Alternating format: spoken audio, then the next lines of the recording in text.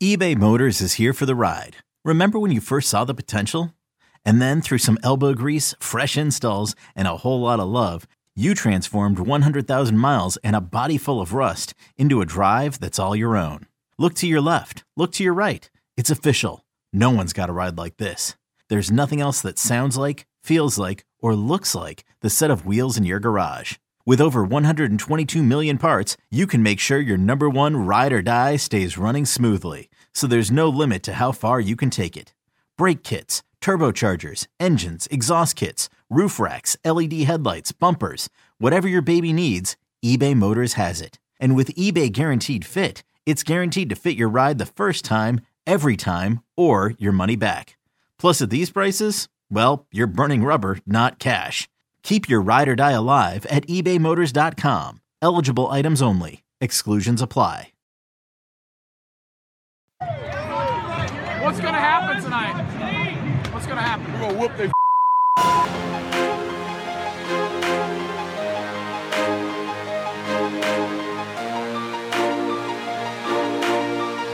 Have you gotten Rommel yet? Good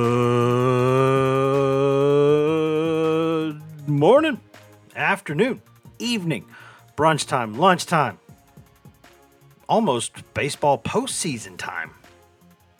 It's definitely basketball and football off-season time, if there's ever even really such a thing as football and basketball off-season time. That's a fair question time. Whatever time of day it is, boys and girls, it's the right time for the Go Vols 24/7 podcast. Wes Rucker coming to you from Fort Rucker Studio here on a lovely midweek summer, feels like early summer afternoon here at Fort Rucker Studio, just a couple miles away from the University of Tennessee campus. Got lots to talk about on this episode of the Go Vols 24/7 podcast, and we'll be doing that with Ryan Callahan. So let's go across town to that home daycare center of the one and the only Ryan Callahan. Bring him in. Ryan, what is going on, man? Not much, man. How you doing? I've been better, just generally speaking. Tough week. Yeah, you asked an honest question. I'll give an honest answer. Our HVAC went out apparently on Tuesday night. And it's not like July, so it could be worse, but we do have a teething 5-month-old in the house. And his primary caregivers right now would be my mom and my wife's mom. My wife's mom's a bit under the weather, and my mom has to do some work, a lot more work than usual this week. So basically, it's been daddy daycare after it was daddy daycare over the weekend because my wife was at a wedding in Arizona. So I am pulling a good hardcore 3 hours or so, three to 4 hours of sleep per night. So that's how this week is going. And now I will be doing that in the heat. So that's how things are going for me. Welcome to the club of daddy daycare and limited sleep. Yeah, feels good, doesn't it? Oh man, I love that kid so much. Even though I think I found out, today, looking out in the sun, I was like, I think he's a Gingy. I think, because you can tell he's got the bluest eyes ever. Everyone can see the pictures of that, but his hair's starting to come in now up top. And looking in the sun, I don't know if there's any way to deny it. I'm not going to deny it. I think my son is a Gingy. I did not see that coming. I did not. So I think we'll still keep him. We probably won't throw him in the ocean or anything, but nonetheless, onward we trek. Ryan, we have got a lot to discuss in this episode. We are going to discuss some Tennessee baseball at the end of this first segment. Obviously, there's plenty to discuss there. The top-ranked Vols shellacked Belmont 18-0, despite starting or pulling starters basically from the third and fourth inning on. Belmont's a good team, NCAA tournament team, most likely, leading the OVC going into that tournament's postseason tournament here in a couple weeks. But Tennessee goes to Mississippi State Thursday through Saturday to finish the regular season against the reigning national champion Bulldogs, who are struggling a little bit right now, you could say mildly, but we will talk more about that in a minute. First, let's get to some Tennessee football. And no, we are not talking portal. We are actually talking football right now. Ryan, Tennessee released, I guess, parts of that schedule had already been released, But Tennessee is changing now the 2023 opener, not the 22 opener, but the 23 opener. And I got to say, personally, maybe a tiny bit bummed that we won't be making this trip that I think a lot of us were excited to make, but still replacing what looks like a pretty good opener or with another pretty good game. Yeah, I'll just say, I get both sides of this, so let me get that out of the way. Selfishly, I hate this. This is everything about college football that's happened over the past 15 years in terms of scheduling that I don't love. The whole neutral site game phenomenon. This sport wasn't built on neutral site games. It just wasn't. I understand why teams play them. I understand why you want to play them in places like Nashville that are important for recruiting.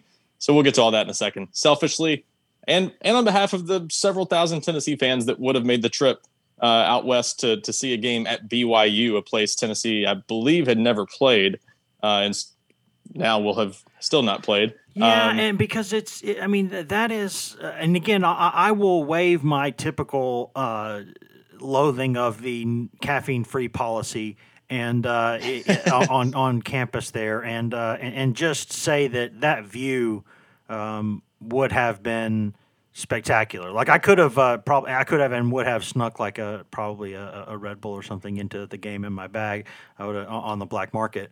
But still, like not seeing that view as someone who loves sort of the western part of the United States and thinks it's beautiful, that would have been really, really fun to see.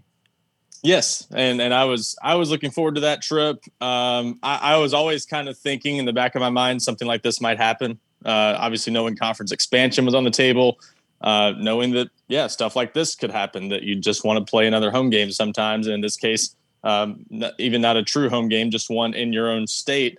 It makes sense from a lot of standpoints, and I don't think anyone should underplay one thing Danny White said in his comments in the press release about this decision. Is he said we have to create new revenue streams, and that is definitely part of this, that when you have a chance, you want to add every home game possible to the schedule, and sometimes maybe even a neutral site game to just give yourself more chances to make more money. That before anyone rolls their eyes and says Tennessee's making plenty of money, they don't need this. In the NIL era, I will say there is going to be an interesting, and we've all got to kind of wait and see how it plays out, an interesting balancing of all this, because you have people who've donated to the program for years who are now going to be donating to places like Spire in hopes of helping NIL efforts. And that may take away from the school's bottom line a little bit. So I wouldn't discount the need to generate more revenue wherever possible. And so from that standpoint, it makes sense. It makes sense to play in Nashville. And it makes sense to play a team that, frankly, gives you a better chance of getting a win. I don't know that Virginia's going to be any easier than BYU. We'll have to wait and see about that. But BYU was a pretty feisty team this past year. And I don't know what they're looking like in 2023, but that's a potentially dangerous game with very little upside for Tennessee and a lot that you could potentially lose in that game. And what could be an important year for Josh Heupel and the staff. That could be, we'll touch on this later. It may or may not be the beginning of the Nico Iamaleava era at quarterback. That would be the first game of his college career.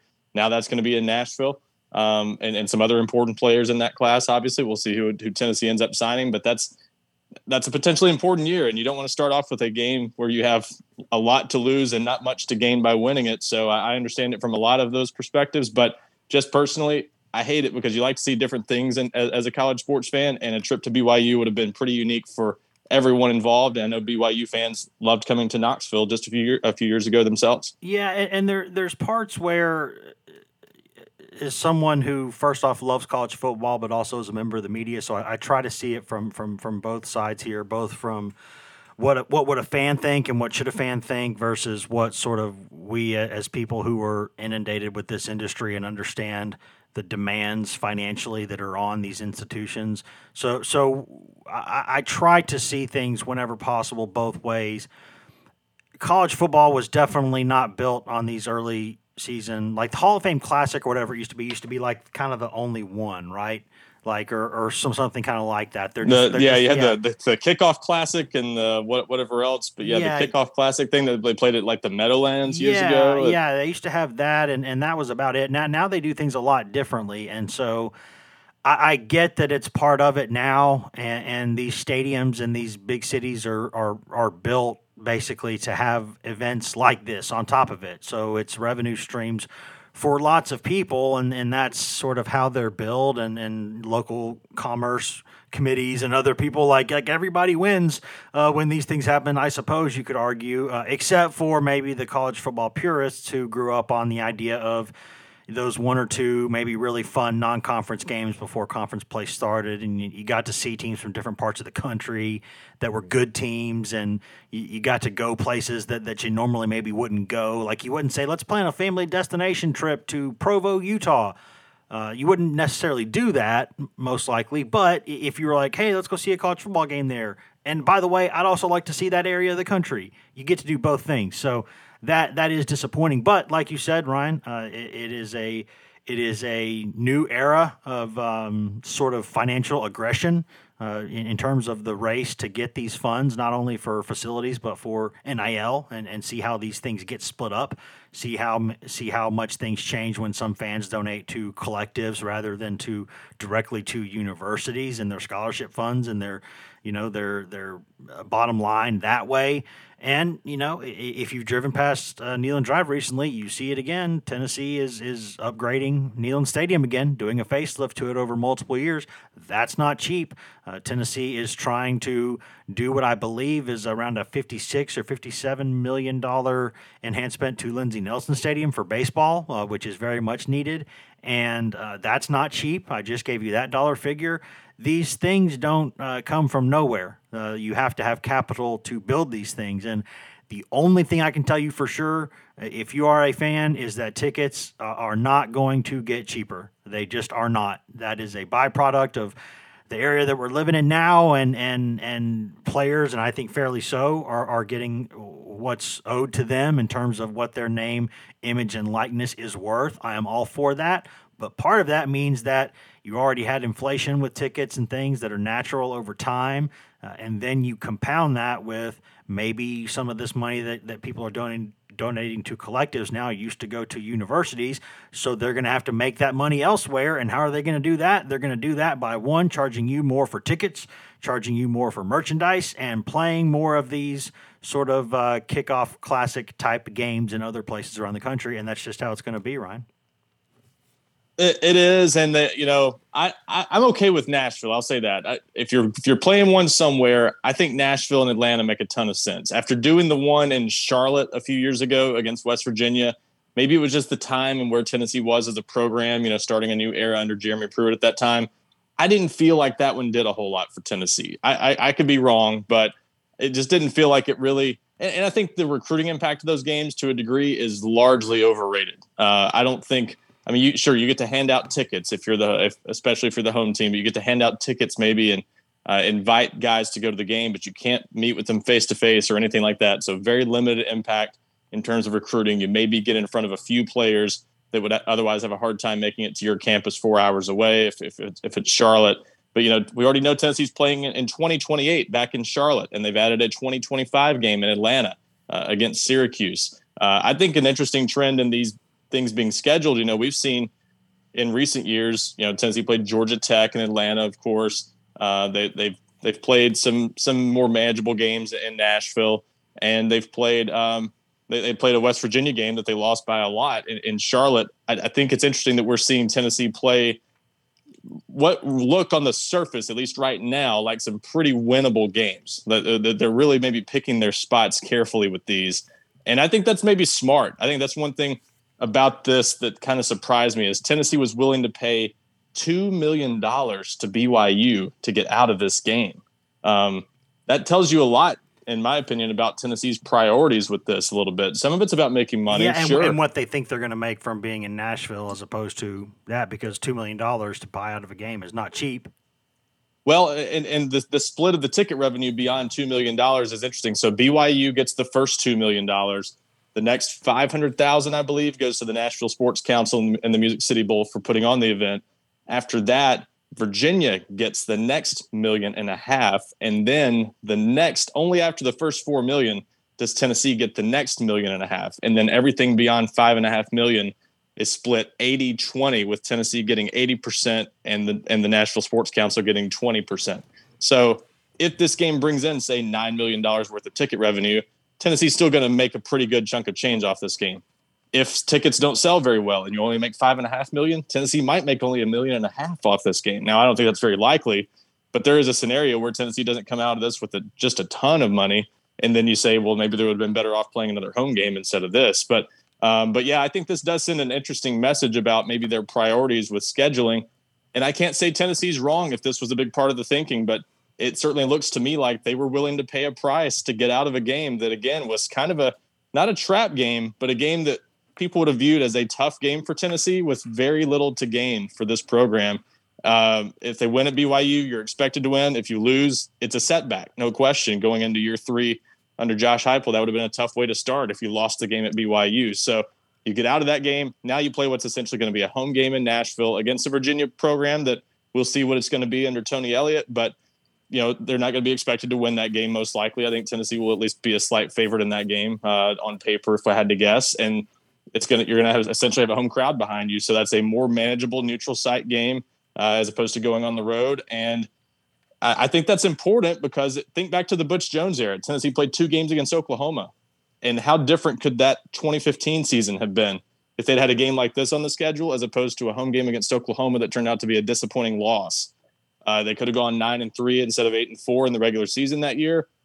And when you're rebuilding a program, that might make a difference. So I can't say that until further notice, that's not a bad thought on Tennessee's part to focus on getting wins against respectable but beatable Power 5 programs and to not make your schedule any tougher than the SEC schedule is already going to make it, especially with Oklahoma and Texas on their way into the league in just a few years. Yeah, that also might have meant Butch Jones was at Tennessee longer, though, so I don't know.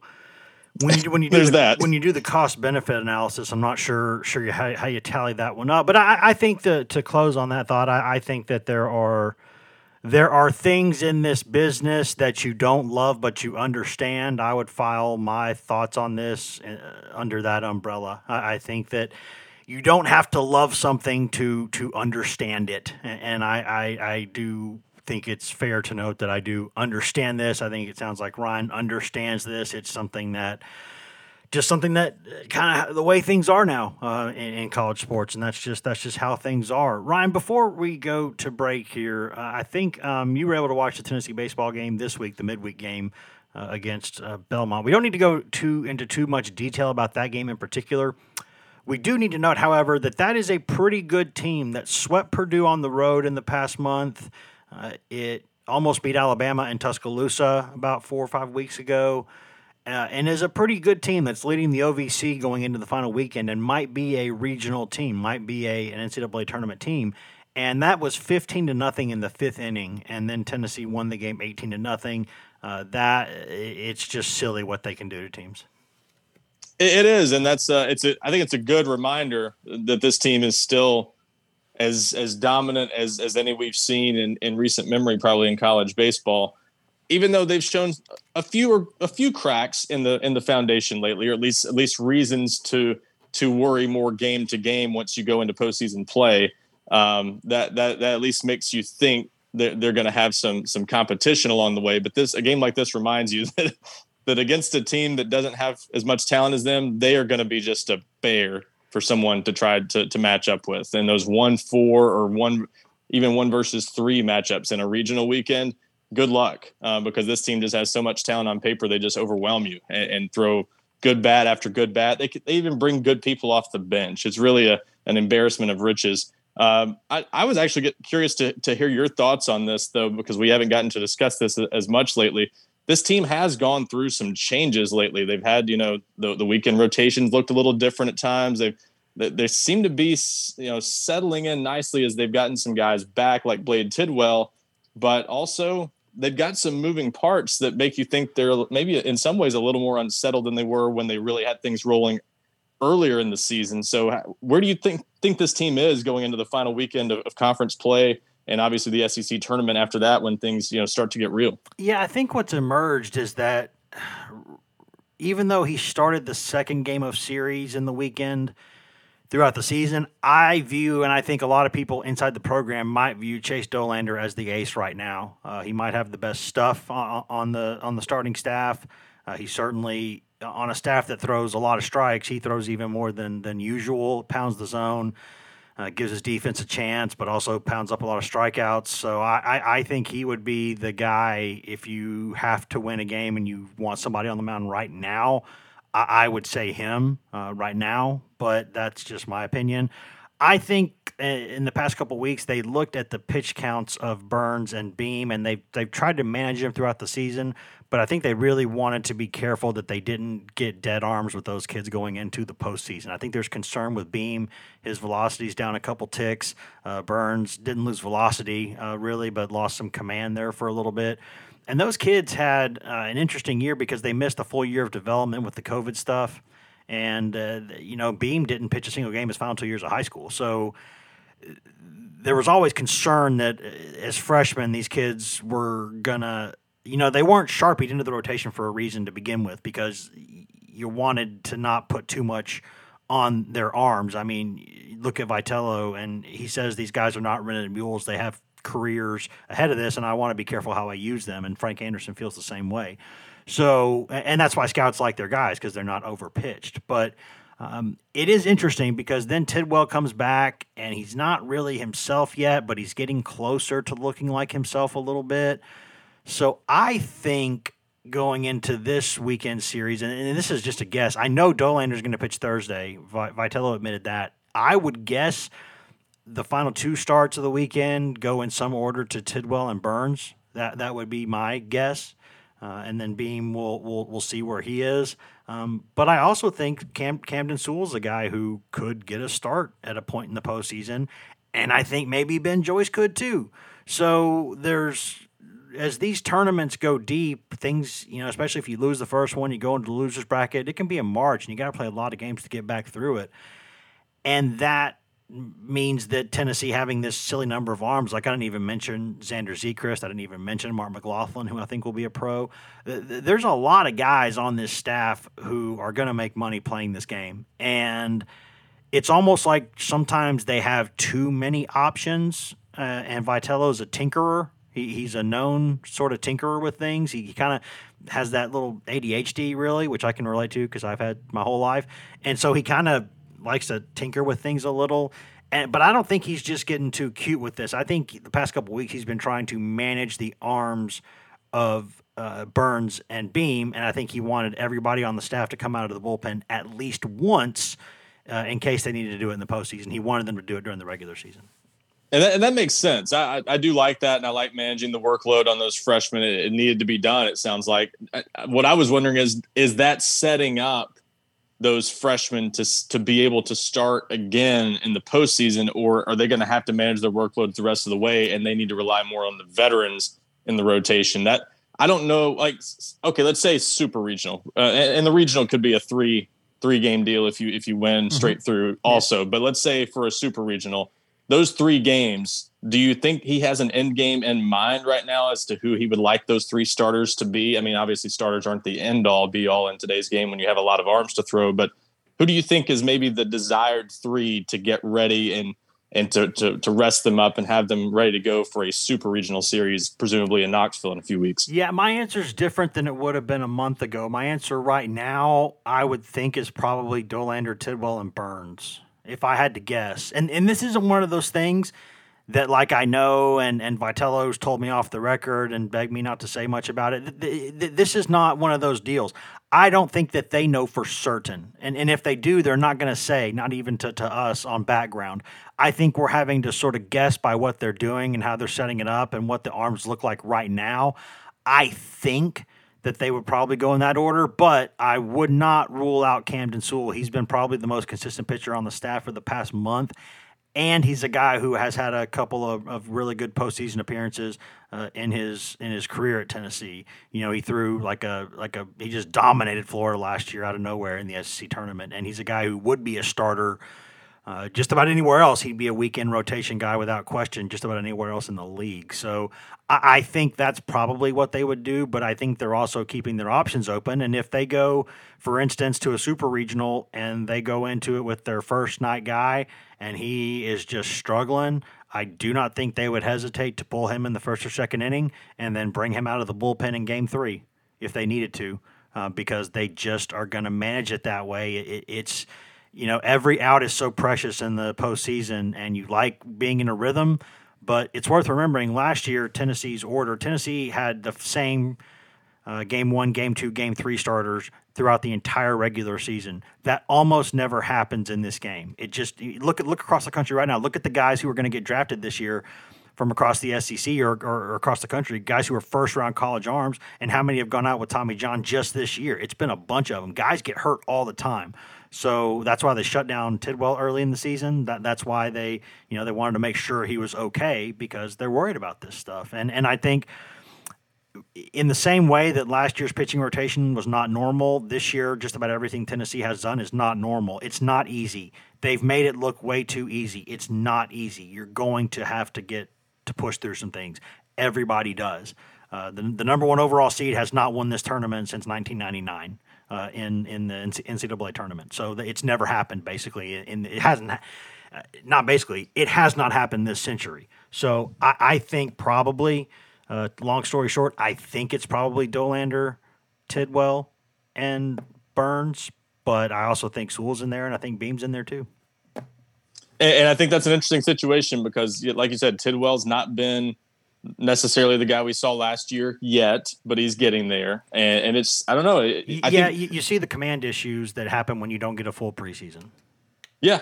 And it's, fans who have watched this team all season, I think they might have some concerns about this team going into postseason play. But as you said, then you see these games, especially midweek.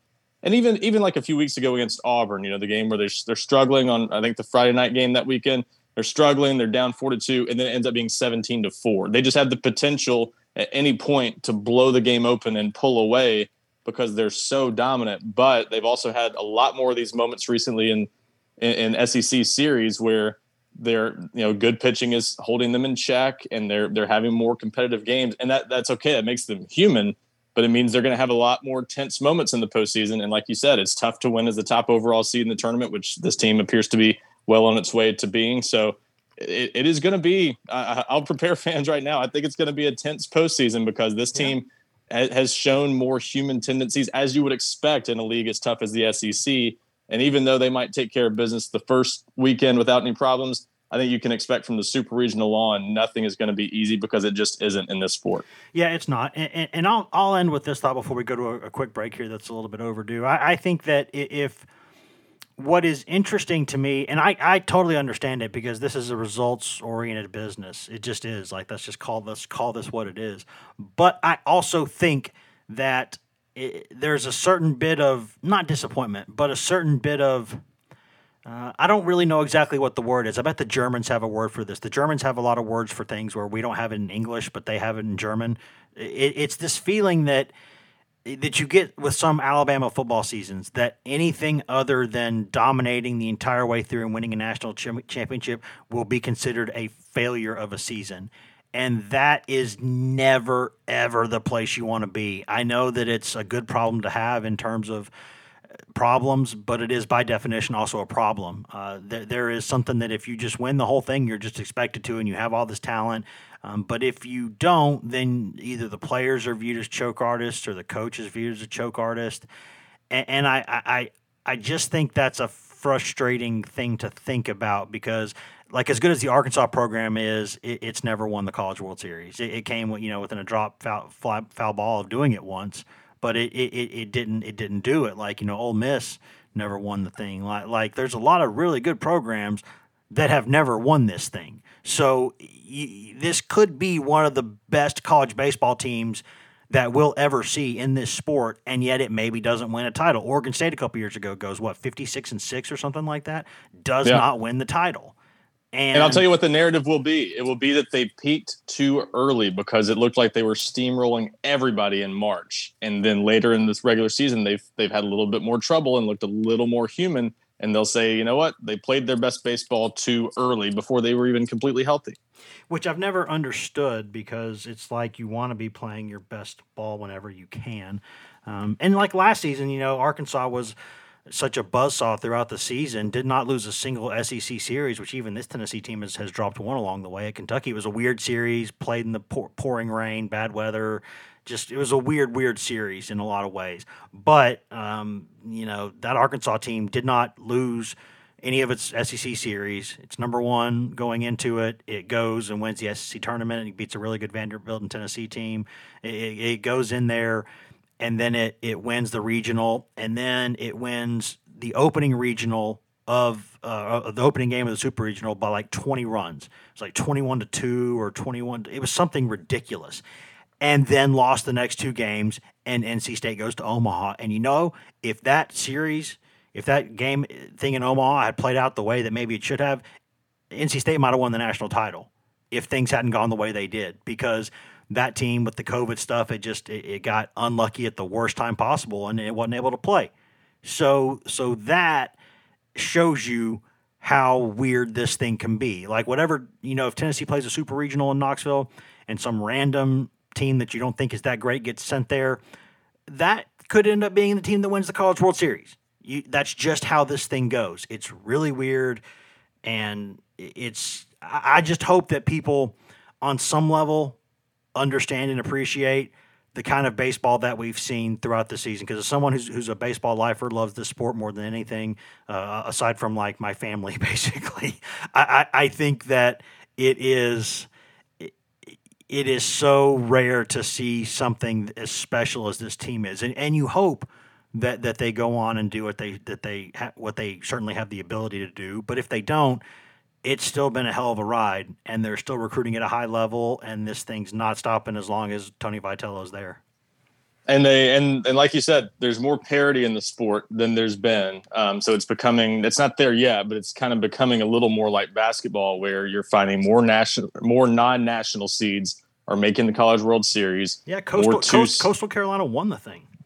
Yeah, more two seeds are winning regionals and things like that. So it can happen. Some of those three seeds, and we'll obviously see in a couple of weeks who Tennessee draws, but some of those three seeds are becoming really dangerous in regionals in recent years, because it's Power 5 teams are sometimes barely sneaking in and getting three seeds, and those can be really good teams in a lot of cases, just underachieved, like we saw with obviously Michigan in the basketball tournament. A team like that can be really dangerous. So I just would, like you said, let's not forget Wright State. Wright State last year was the 4 seed and had Tennessee beat in the first game until Drew Gilbert did his thing, and that was a Wright State team that had beaten Tennessee the year before in Knoxville a couple times, so it was not a fluke. And so, it sounds like, I know it's probably, we've dwelled on this for several minutes. It might sound like we're setting people up to be disappointed in the postseason. I don't think that's the case. This team's very capable of winning it all, but you raise a good point that it's going to be a storyline one way or the other. This team has set up enormous expectations that are going to be virtually impossible to fulfill. And that is, players aren't looking at it this way, but it's got to be kind of frustrating to Tony Vitello, because I think deep down he knows that it's championship or bust for this team because of how dominant they've been, and that's a tough place to be. And as you said, very few teams that are in that situation actually follow through on those sorts of expectations. And we will have much more to talk about with that baseball team over the next couple of weeks. Certainly, I'll be in Hoover next week, and we'll try to figure out if there's a way to take the equipment, some of it on the road, and do some stuff from there. We'll hopefully be able to do that. But regardless, we will have plenty of stuff on this podcast more about Tennessee baseball. There's a lot to discuss there, but there's also a lot of football recruiting and stuff to discuss, and we are overdue for a break. We got to get to it right now, but after that, we will be back, listen to some products, services, in-house ads, other fun things, and then come back and discuss some football recruiting and other things, including maybe a certain quarterback from, I don't know, California. Back in a second. Hashtag ad. Money! This episode is brought to you by Progressive Insurance. Whether you love true crime or comedy, celebrity interviews or news, you call the shots on what's in your podcast queue. And guess what? Now you can call them on your auto insurance too, with the Name Your Price tool from Progressive. It works just the way it sounds. You tell Progressive how much you want to pay for car insurance, and they'll show you coverage options that fit your budget. Get your quote today at Progressive.com to join the over 28 million drivers who trust Progressive. Progressive Casualty Insurance Company and Affiliates. Price and coverage match limited by state law. Okay, picture this. It's Friday afternoon when a thought hits you. I can spend another weekend doing the same old whatever, or I can hop into my all-new Hyundai Santa Fe and hit the road. With available H-Track all-wheel drive and 3-row seating, my whole family can head deep into the wild. Conquer the weekend in the all-new Hyundai Santa Fe. Visit HyundaiUSA.com or call 562-314-4603 for more details. Hyundai, there's joy in every journey.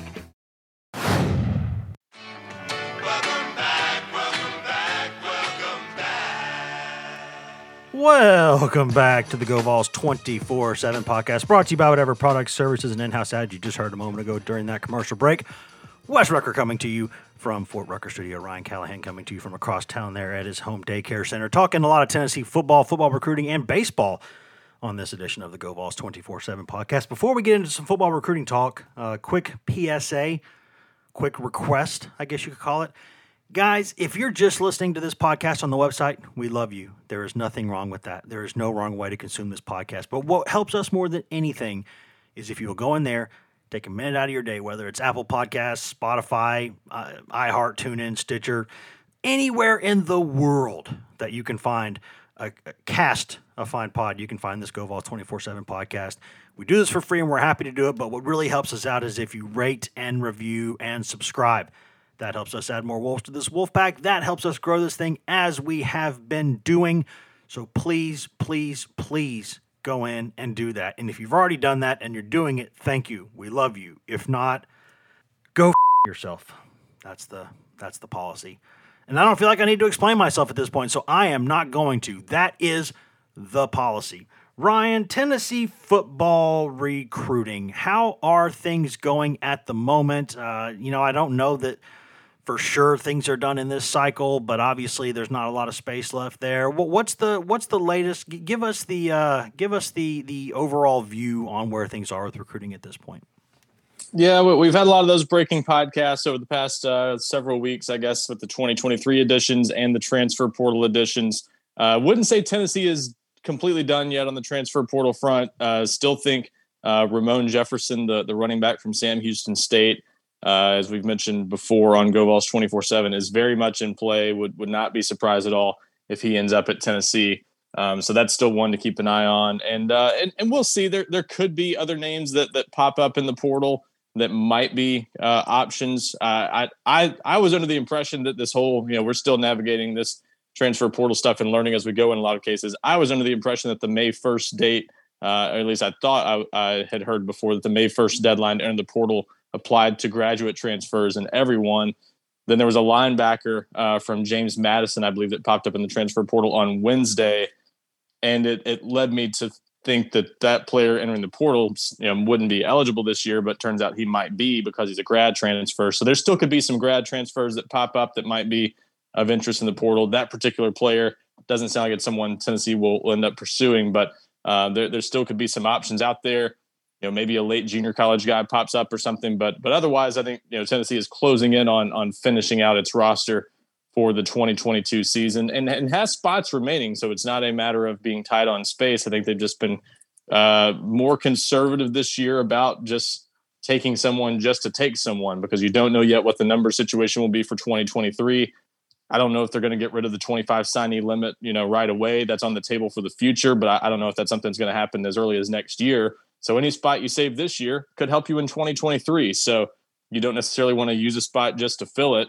And I think they're only taking guys that they feel will help them, not just taking depth in most cases. So I think that's sort of where they are now. But definitely not done with this roster, but closing in on having something resembling a full roster for this season. And obviously the rest of the focus is kind of all on the 2023 class, with coaches being on the road the past several weeks for the spring evaluation period, and closing in on what should be a very busy month of June, and actually kind of starting that a little bit early with the Memorial Day weekend event that they're having on May 28th that we'll discuss here in just a few minutes. It should be one of Tennessee's bigger recruiting events we've seen in several years.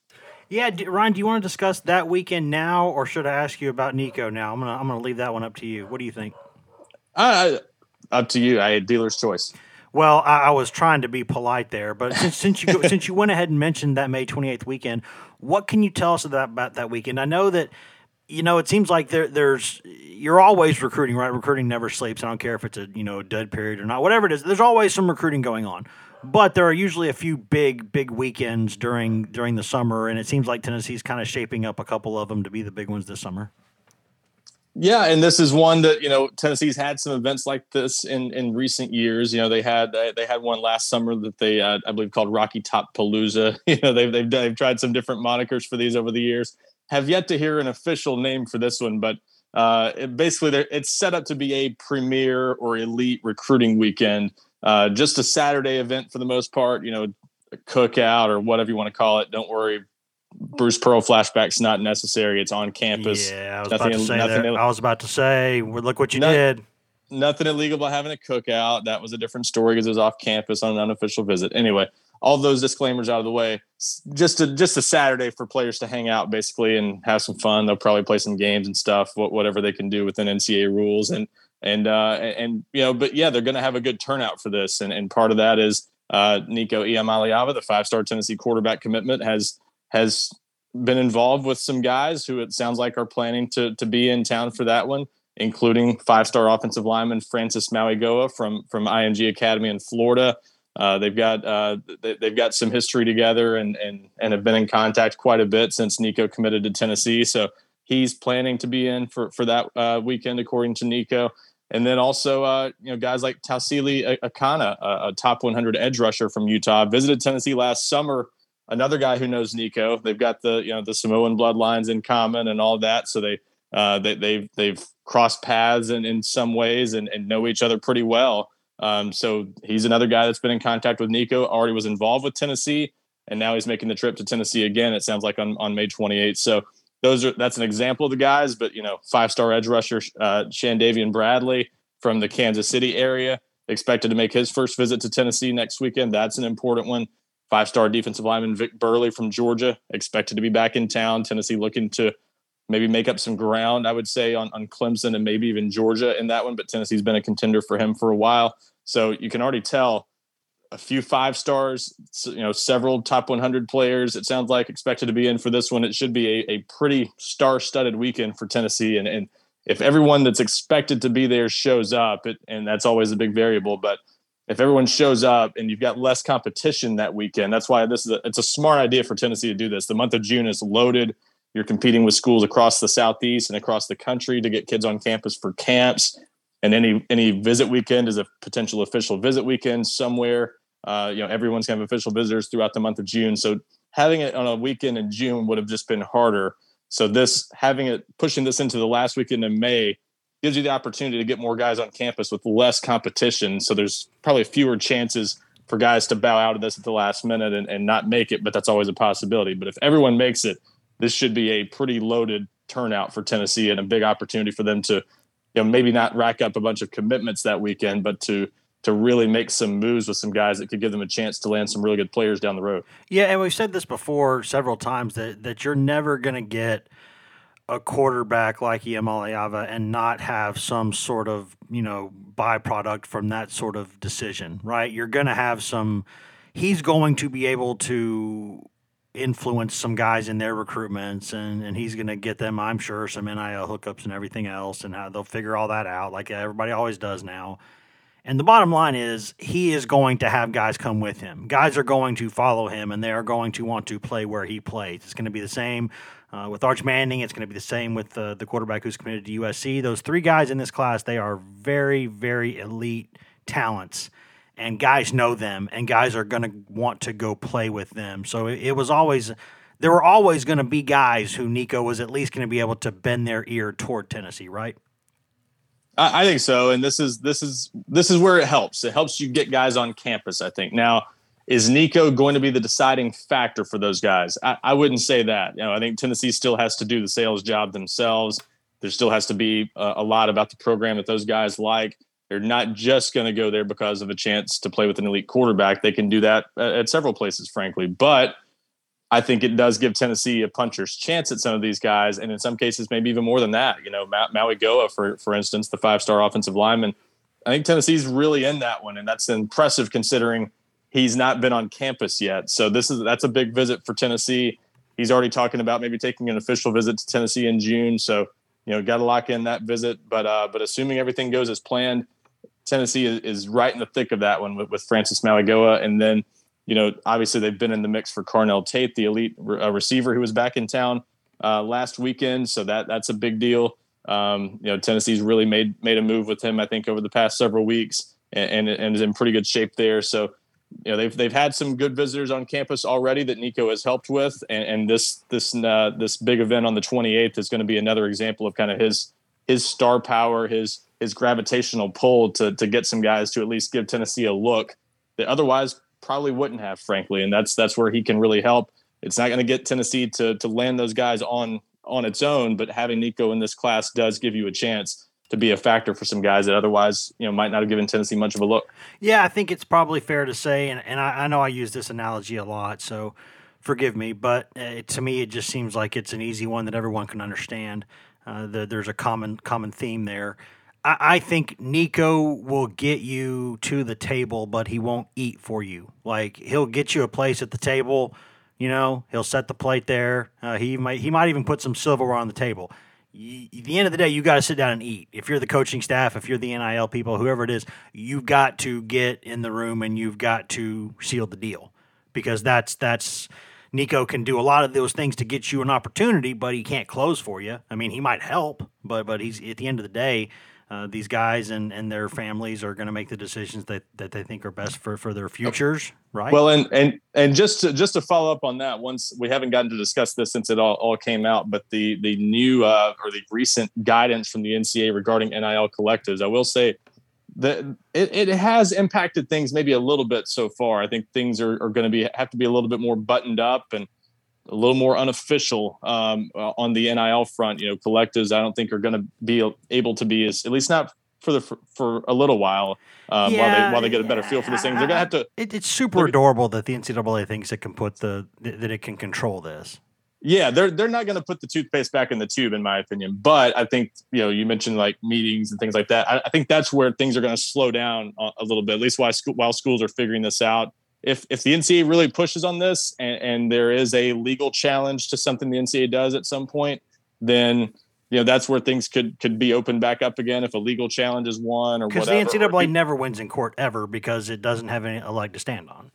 Yeah, and so there's that. Or if people just figure out the NCAA is toothless on this and is not really serious about enforcing it, then it'll eventually open things back up probably. But for now, while they're in this sort of feeling out phase, I think you're going to see things go back to being a little bit more buttoned up on the NIL collective front. I don't think things are going to be quite flaunted out there quite as much openly as they were at one point earlier this year. I think you're going to see more unofficial contact, things like that. It's not going to be, you're not going to have a lot of meetings off campus and stuff like that, where I think NIL collectives were very much involved with things probably at a lot of places earlier this year. Yeah, I think now it's going to have to go back to sort of like third-party contact and things like that to have those communications. Ryan, if you remember the old Monty Python skit, wink, wink, nod, nod.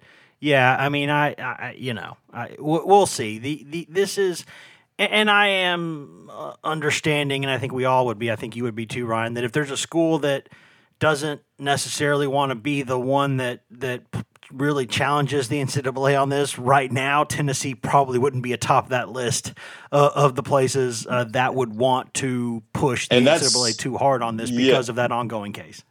Yes, that is something I think you have to consider, is that they're still not done with that investigation. You don't want anything that happens with this sort of separately on the NIL front to even potentially impact that investigation being wrapped up, that Tennessee, still thinks might not result in any further punishment or much further punishment beyond what they've already done to themselves as self-imposed penalties. So you definitely want to get that behind you before you even think of being, really, really bold and going out there aggressively and just daring the NCAA to do something about it. So I would say they're in a feeling out process right now. And that in the meantime, a lot of NIL collectives, maybe not all of them, but I think a lot of them will at least kind of tone things down a little bit and maybe not be as aggressively out there as they were at one point this year. But yeah, I don't think they're going to be able to put the toothpaste back in the tube on that. So to your point, it's still going to impact some players' recruitments, I'm sure, even if nothing is done technically until after those guys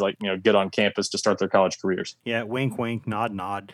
I get it, and I think that because if you're Tennessee, the mitigating circumstances that you would have in that investigation are that you dismissed all the parties who were involved in that, certainly from the coach's side and perhaps even from the player side in a lot of cases. So you've detached yourself from that, and that's how you can kind of throw yourself on the sword and try to get out in front of your punishment and all that and self-impose some stuff on your own, yada, yada.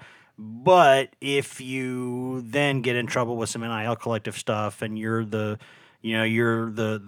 bad stepchild that the NCAA pokes at for that one, then that would not be a good time for that. But speaking of Nico, Ryan, before we get out of here, I believe you have dealt with him again recently. What's the latest you can tell us from Nico Fest over the weekend? Yeah, he was in Nashville for the Elite 11 regional, traveling back across the country. He's already spent quite a bit of time in Tennessee over the past couple months. Hope he doesn't get jet lag. Yeah, he's expecting to be in Knoxville quite a bit this year, I think. And in fact, we'll be back in town to help recruit. Obviously, we mentioned the guys he's trying to get on campus for that May 28 event. He's going to be in attendance for that as well. So he's still planning to take a pretty active role in recruiting on campus when he can. And that'll be his third trip to Knoxville since early March, back before he committed. So he's making the trip a lot. We'll see if that continues throughout the season. But yeah, I would imagine he's going to keep doing that as much as he realistically can. So and kind of keeping with that theme, yeah, instead of going to the and he said scheduling played into this a little bit, but instead of going to the Los Angeles area Elite 11 regional in a few weeks, instead of going to the Las Vegas one, he decided to go to the Nashville one. Just kind of fit into his schedule well, didn't interfere with volleyball. Remember, he is a volleyball player as well during the off season, so has to schedule around some of those things. Had his own 7-on-7 schedule to schedule around. So this is when it fit his calendar, basically, he said. But also just gave him a chance to get back to the Volunteer State and play in front of some Tennessee fans. And there were several that came out and, were on the field afterward getting autographs and posing for pictures and stuff. So I think he always enjoys connecting with the fans and has embraced that part of the role and sort of being this, kind of generational recruiting win for Tennessee. He's really taken on that role pretty seamlessly. But yeah, this weekend was more about him on the field though. And this was an interesting event for him because he had some adversity. He did not have his best day.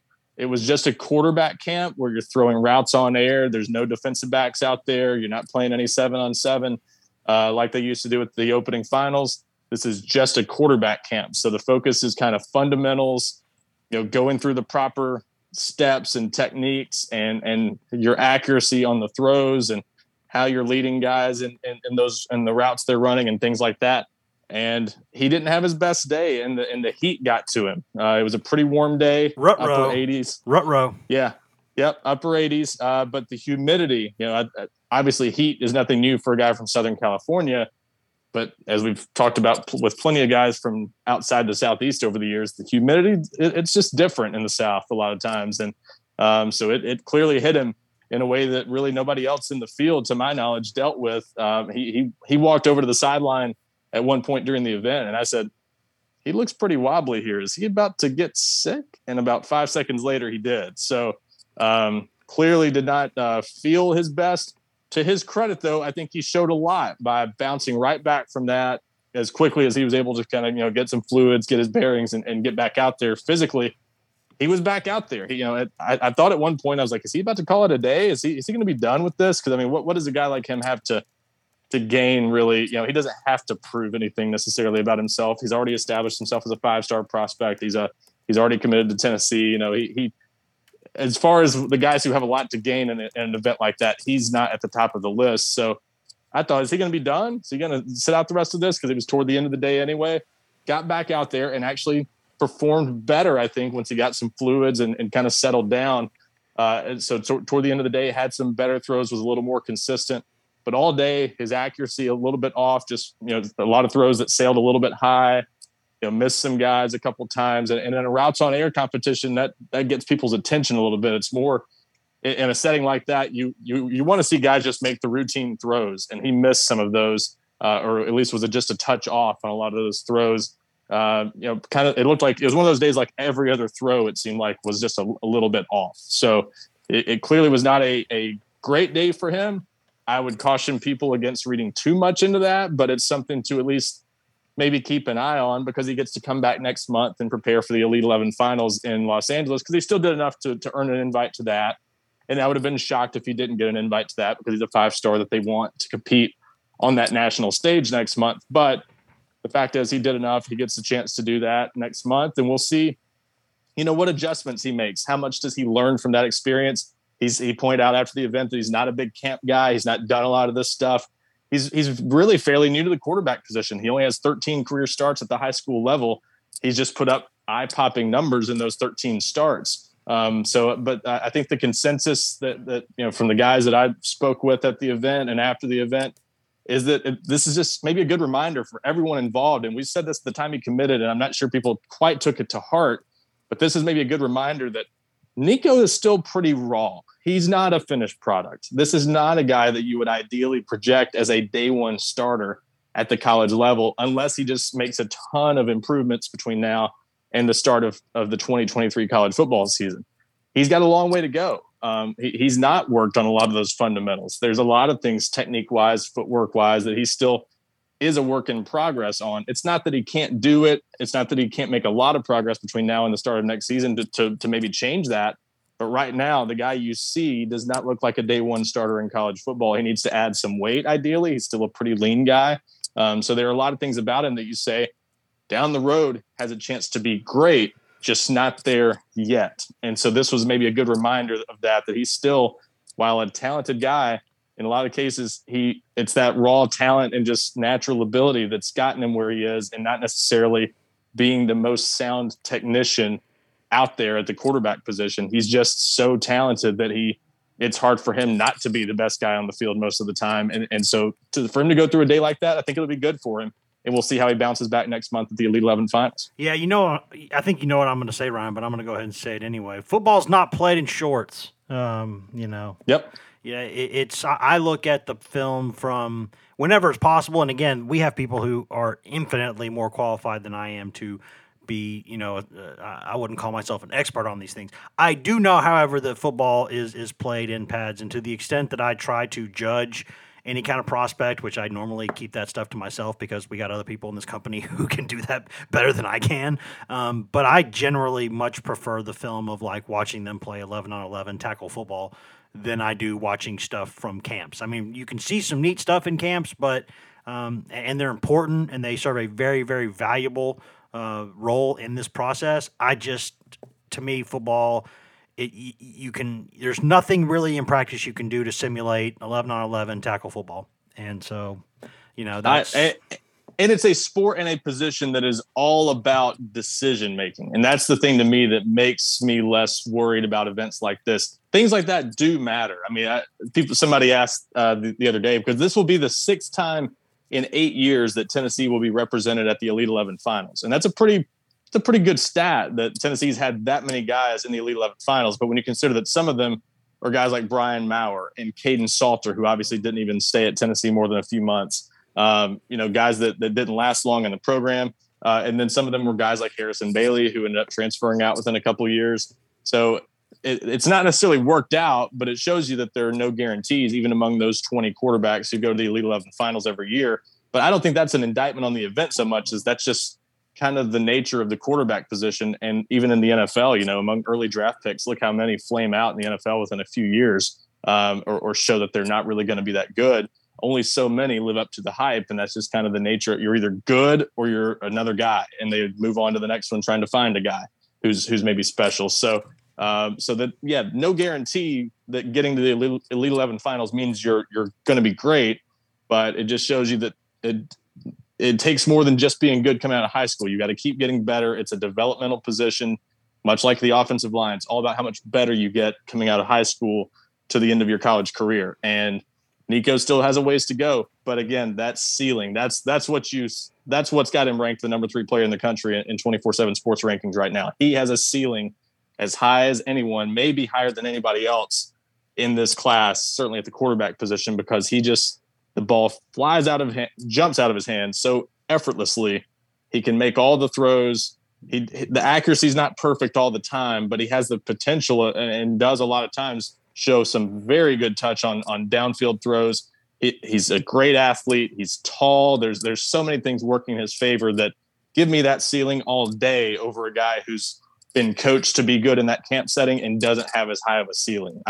You'll take that potential any day. And so that's why you bet on a guy like Nico, even if he is still a little bit rough around the edges. Yeah, it's a developmental position. Look at the guy who cooked Tennessee's bacon in the bowl game. That was a walk-on at Purdue. I mean, you know what I mean? Like, yep. You never know.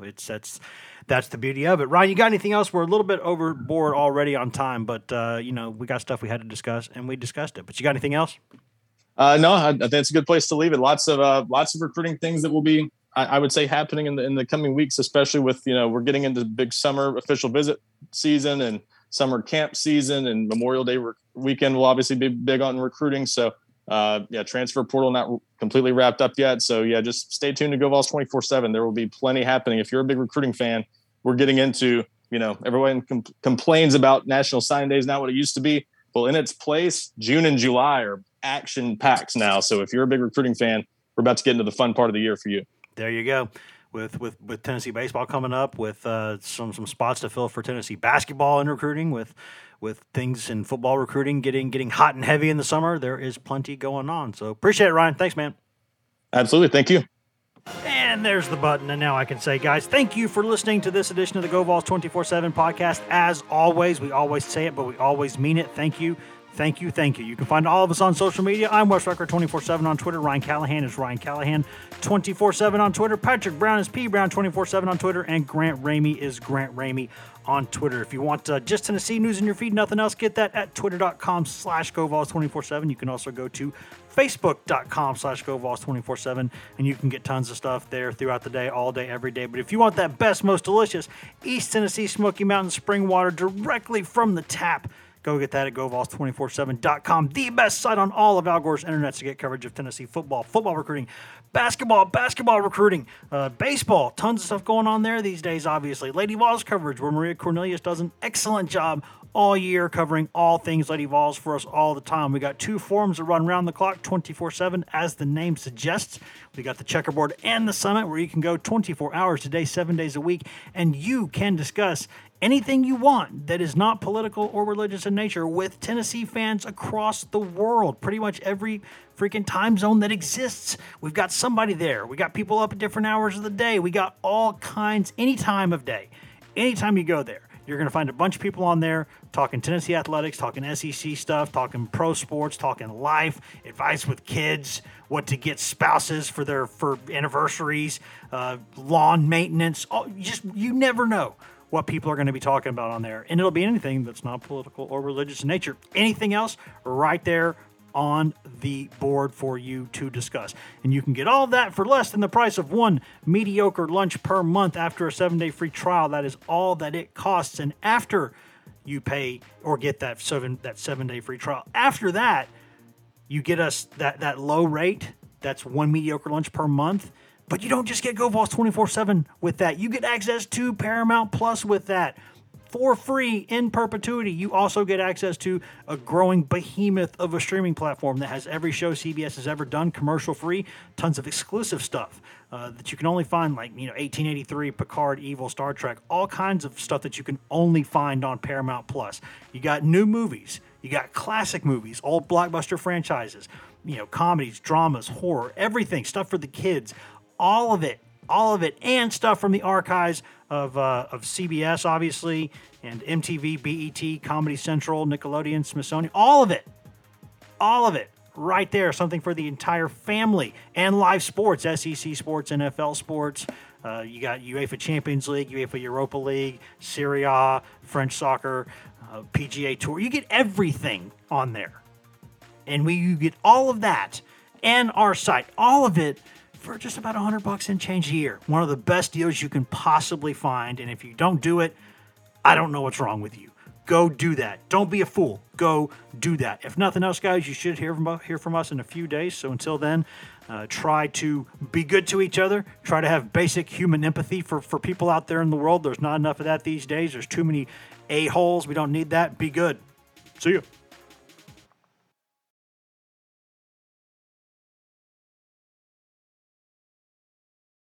CBS Wednesday. We have so many cool, diverse people from different backgrounds, different beliefs, different upbringings, and it just keeps growing.